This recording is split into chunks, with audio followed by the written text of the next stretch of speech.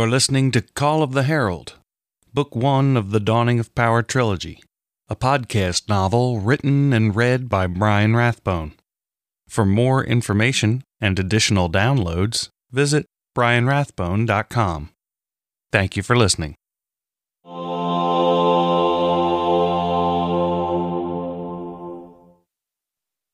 What happened last night, Kat? Osborne asked. What happened to you? I don't know, she said, her voice shaking. I'm so sorry. Let's go home. The others nodded and followed her wordlessly. They picked through the storm-tossed foliage, but had to backtrack several times before finding clear passage. When they emerged in the eastern clearing, they found that it, too, was littered with debris and slowly melting hailstones. The forest trail was blocked in many places, and they had to shoulder through the brambles and thorns that abounded alongside the trail. When the forest eventually thinned, they emerged into a bright and sunny afternoon. The valley ahead appeared largely untouched by the storm, and it seemed as if they were drifting out of a nightmare and back into a pleasant reality. Katrin relaxed when she saw a part of her world unblemished, but the images of the grove were still vivid. Travel was easier when they were clear of the forest, and they soon approached the stairs. They descended carefully, aware that the slightest misstep could send them tumbling. Strom lost his footage and slipped, frightening them, but he caught himself, and only loose chips of rock dropped over the edge. It took a few minutes for them to calm themselves before continuing at a slower pace, and they were relieved when they finally reached the bottom. The misty air surrounding the falls drove them onward. Once clear of the spray, they found themselves at the shady spot where they had eaten lunch the day before. They stopped and ate the last of their provisions in silence. Familiar sights brought Katrin some comfort, and as the group neared her home, she began to feel almost safe again. But the illusion was shattered when Benjen seemed to materialize from the shadows. He placed a finger to his lips, motioned for them to follow, and led them into a dense stand of pines. Katrin grew even more concerned when she spotted leather bags and packs stacked in an orderly pile, filled nearly to overflowing. The boys followed her gaze and seemed to come to the same cold realization. Something else had gone very wrong.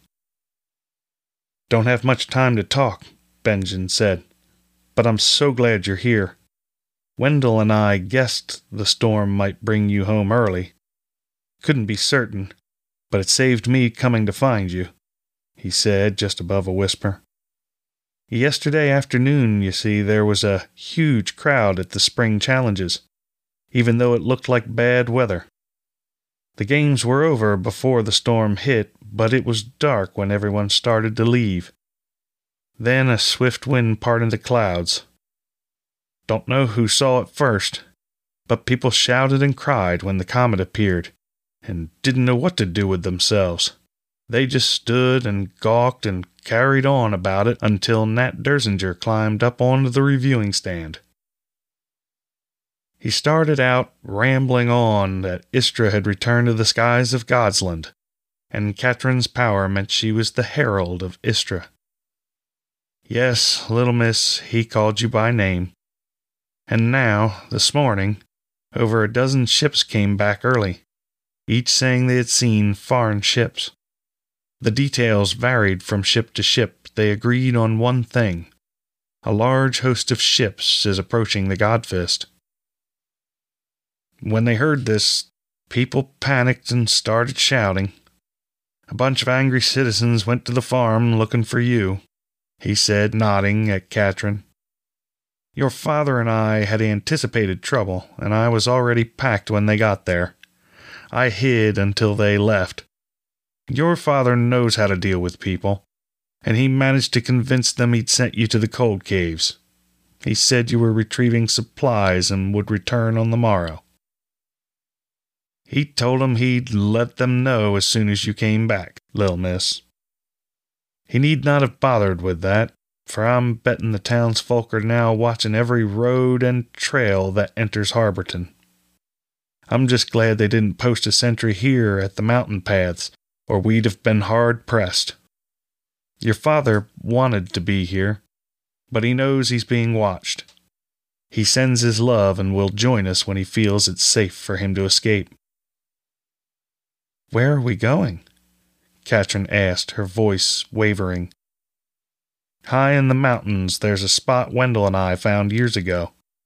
It's a good hiding place, and it has most of what we'll need to survive. Now we need to get going. We don't want to meet up with the townsfolk, and they could send sentries here at any time.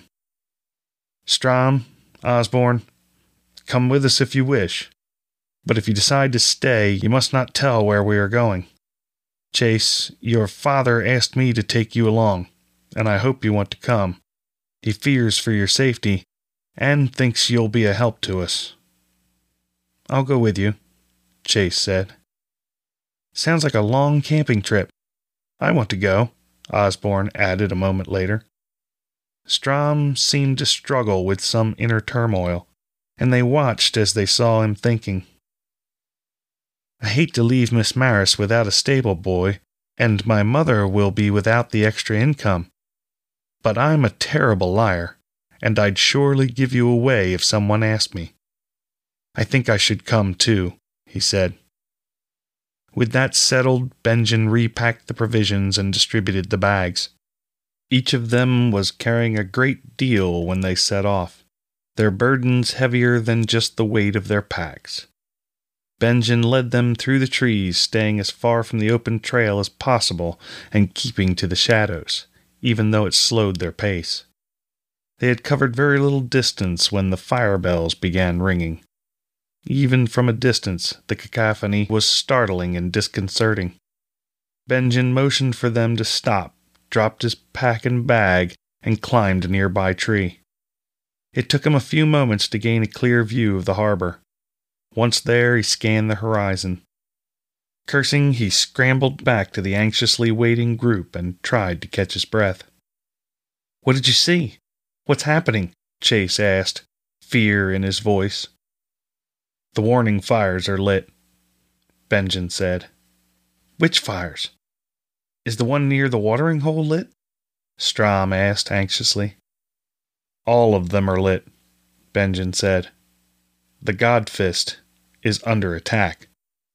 His words seemed to linger in the air, and a feeling of impending doom crept across the group. Benjen cocked his head to one side as if listening intently. "We need to go. Now." "But my father," Katrin protested. "Your father can take care of himself, lil' miss. He'd wring my neck if I let you go back in there after him. You know he would. You're in far more danger than he is. Now go," he said firmly, his tone leaving no room for argument. He led them on a meandering trek from shadow to shadow. They moved as quietly as they could, but every noise seemed to echo across the valley. They heard no sounds of pursuit, but they would have had to struggle to hear anything over the pounding of their hearts and their labored breathing. Rather than head for the falls, Benjen angled north and east, and when they reached the eastern ridgeline, he started up the incline. It was a difficult climb, but it would take them into the neighboring valley, Chinalpa. It was narrower than the fertile Pinook River Valley. Bramble and thorn bushes grew thick, and few ventured there. After having been hidden by the shadows, Katrin felt as if the whole world could see her on the face of the mountain. They climbed in anxious silence, occasionally disturbing loose rocks, which bounced down the steep incline with what sounded like a terrible clatter. Benjen occasionally stopped to scan the valley for signs of pursuit, but he saw none. Sweaty and tired, they crested the ridgeline and stared into the valley below. The descent into the Chinalpa Valley was not as steep as their climb had been. Benjen continued to lead, moving carefully down the ridge line at an angle to make their descent more gradual. Daylight was failing them, and he cautioned them to beware of loose rock and scree. A few tenacious trees growing out of the rock face steadied them in treacherous places. It was early twilight when they finally reached the valley floor, tired, sore, and in need of rest. "I know you would all like to stop, but we have to get as far away as possible before we camp for the night," Benjen said, although it was unnecessary to tell them what they already knew. Katrin trudged along behind him, not really paying attention to where she was going, just following the body in front of her and concentrating on staying upright. She was exhausted, her muscles cramped, and she clutched her side as she walked to try and ease the aching. Staying near the ridgeline where the vegetation was sparse, Benjen seemed to be searching for something. "Are we looking for something specific?" Katrin asked in an irritated tone. She knew she sounded childish and contrary even as the words left her lips. "There's a place up ahead where your father and I once made camp. It provides some shelter, but it is primarily defensible should the need arise. I don't think we'll be found tonight, but it's better to be prepared for the improbable and sometimes the impossible. You'll have to trust me that it's the best place for us to stop," Benjen said, continuing to walk. Darkness settled over them and slowed their progress. The skies were overcast, and Katrin could barely make out the moon and comet behind the clouds. She could feel the energy enveloping her, but it was strange and frightening, and she closed herself to it. Still, it pulled at the edges of her mind, promising warmth, security, and power. "Are you all right, little miss?" Benjen asked. "I'm just tired and not feeling well," she replied, feeling guilty for telling only part of the truth. But she wasn't going to tell them about her strange yearnings for power. She wouldn't blame any of them for thinking she was a witch, and at this point, she was decidedly unsure herself. "We're just about there. We'll be resting soon, I promise. Just a little farther," Benjen said, and soon they approached a huge split in the rock face. An enormous slab of stone leaned against the valley wall, leaving a gap several paces wide. It was open on both ends, providing 2 routes of escape. They filed into the gap and dropped their packs. Chase began to set up a fire circle, but Benjen waved him from the task. "No fire tonight, I'm afraid. It's just too risky." But that did little to improve the atmosphere. They ate a cold meal in relative silence. Then Benjen urged them to get some sleep, saying he would take the first watch. Deep breathing and occasional snores soon surrounded Katrin, but she could not sleep. Despite her weariness, she lay awake, wondering if she would ever feel safe again.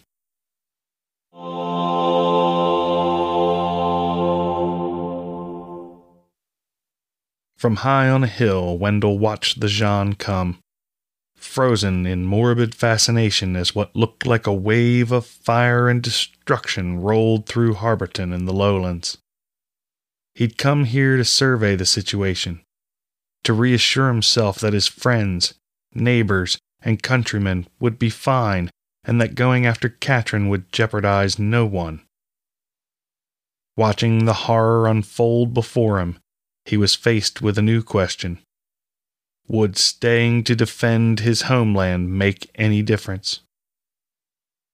His awareness was flooded with a vision of Katrin, hunted by the Jeanne, vulnerable and calling out for him. Never before had Wendell ever been so conflicted. He felt as if his spirit were being torn apart, ripped into pieces by a decision no one should ever have to make. He felt Elsa looking down on him, and he wept as he shamed her and shamed himself. His feet had taken him into the barn, where he had already, subconsciously and automatically, started saddling Charger. From beneath a pile of hay he pulled his portion of the supplies he and Benjen had stashed away. From one of the bags protruded a painful reminder, a physical representation of his guilt and weakness. Elsa's sword reminded him of all the things he was not, of all his failings and shortcomings. It challenged him to save his countrymen and find Katrin. Elsa would have saved them all. Wendell found himself in the saddle, ready to ride away from his farm, his friends, his entire life.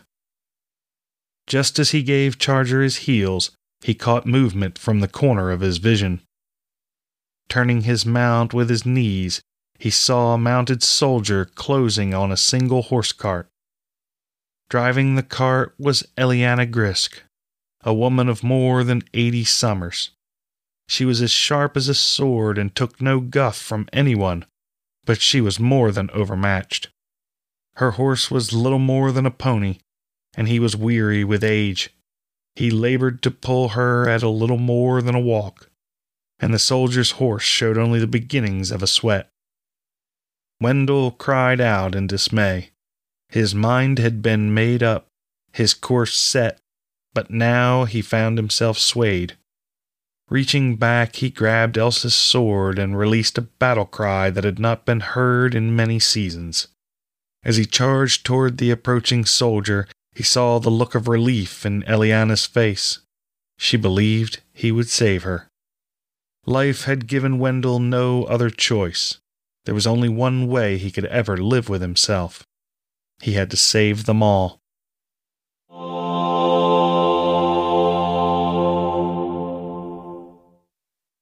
In the darkness, all of Benjen's fears came to life and stalked him from every direction, waiting for him to let down his guard for even a moment. He was soft and slow with age, and he was unprepared for what lay ahead. Too long he had lived an easy life, forgetting the lessons his father and grandfather had taught him. He had always thought there would be more time to prepare, time to train his children to face the coming storm. But now the storm had come early, and his work was not even begun.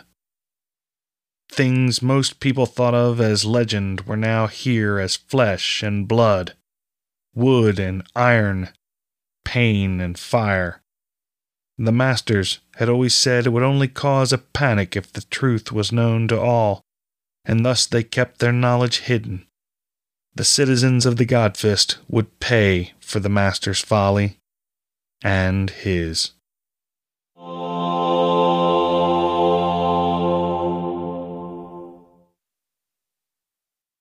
Chapter 6.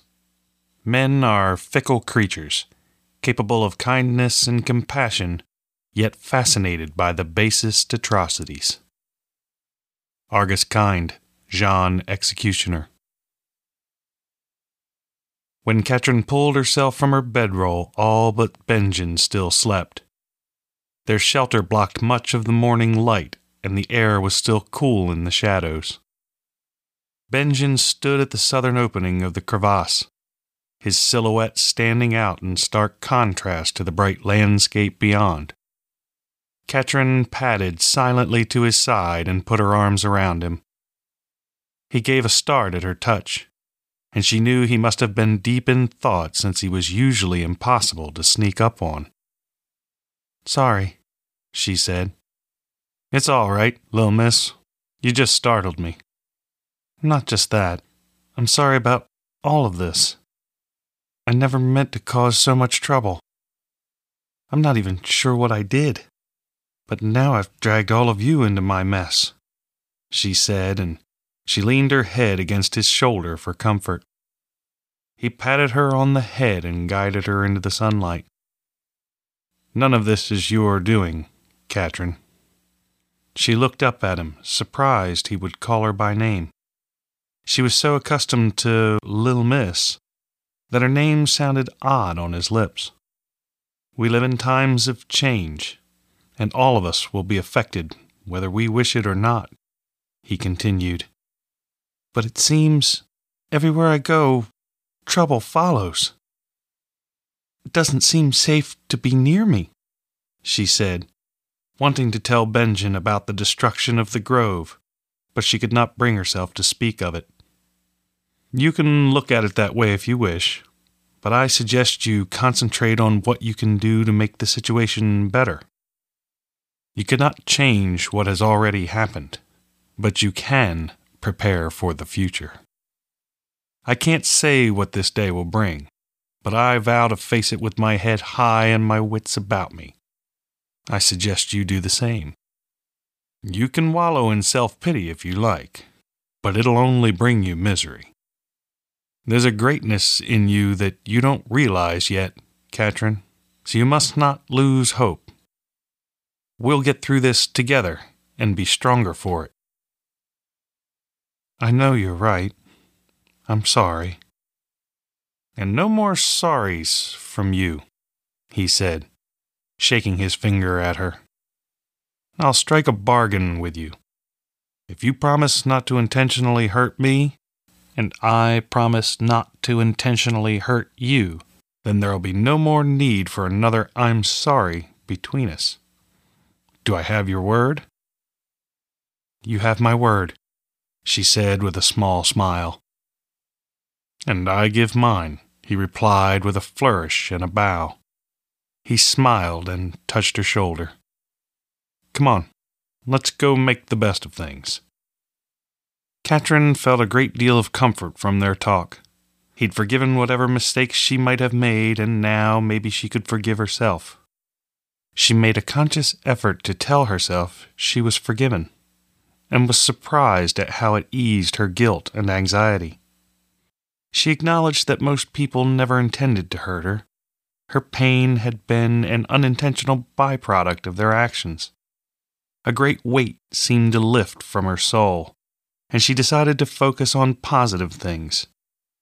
Taking a deep breath, she released her anger in a long sigh.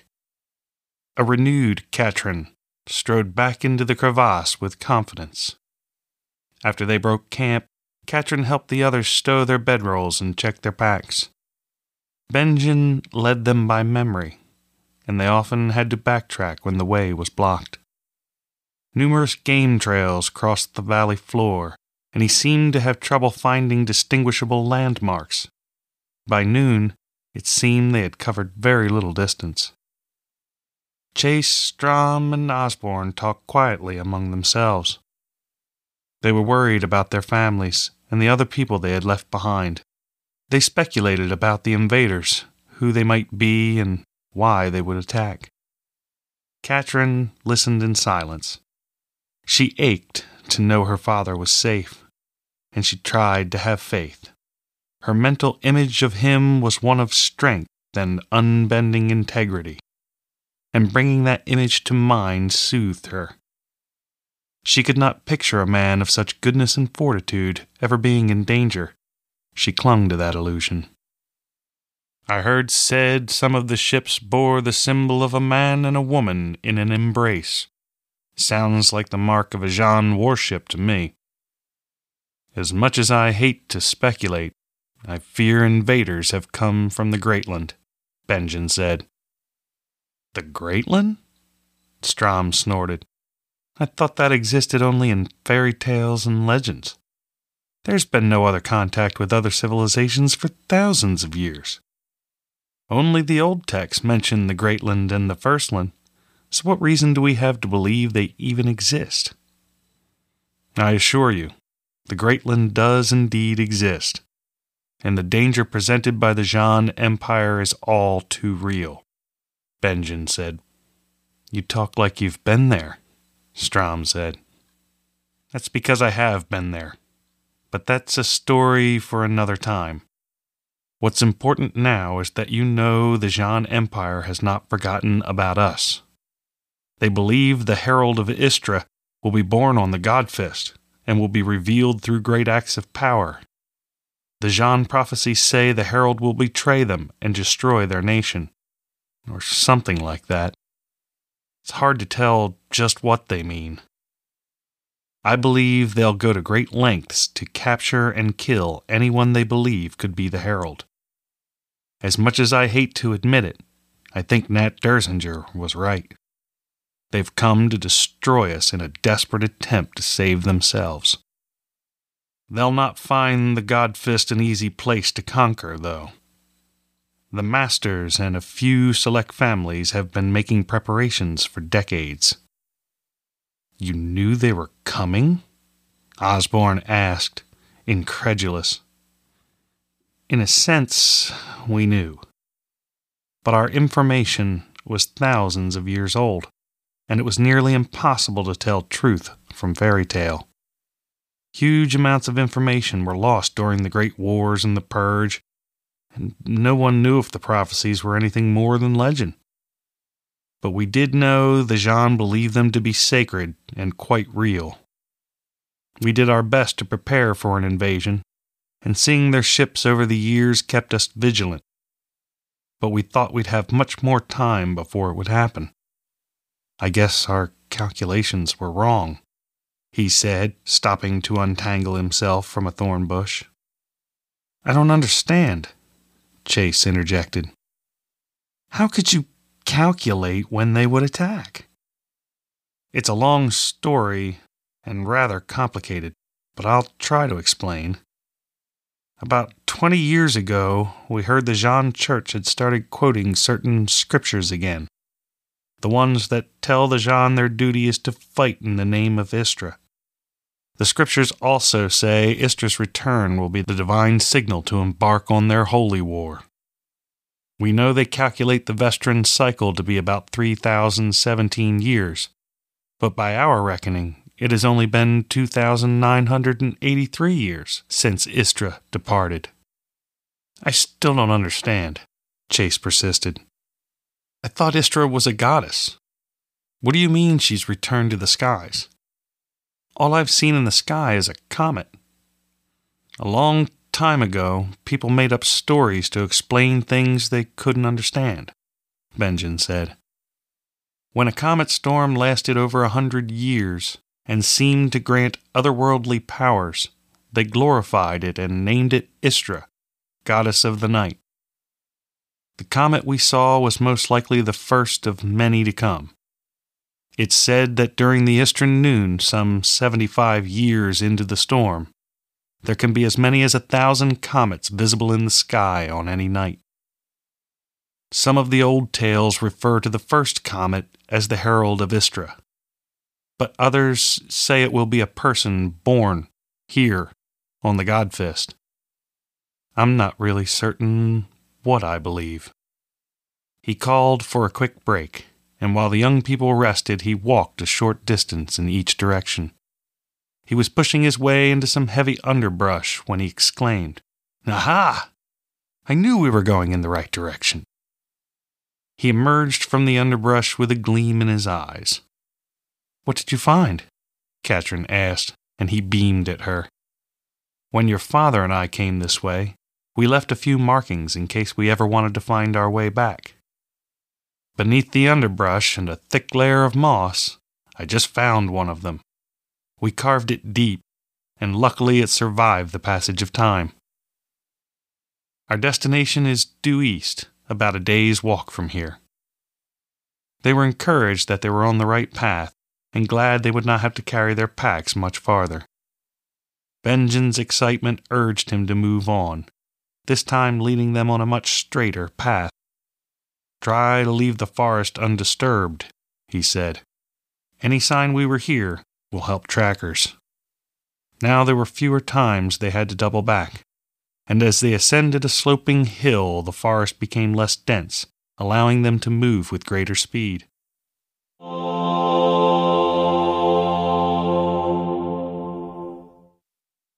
That concludes this episode of Call of the Herald. For more information and additional downloads, visit brianrathbone.com. Thank you for listening.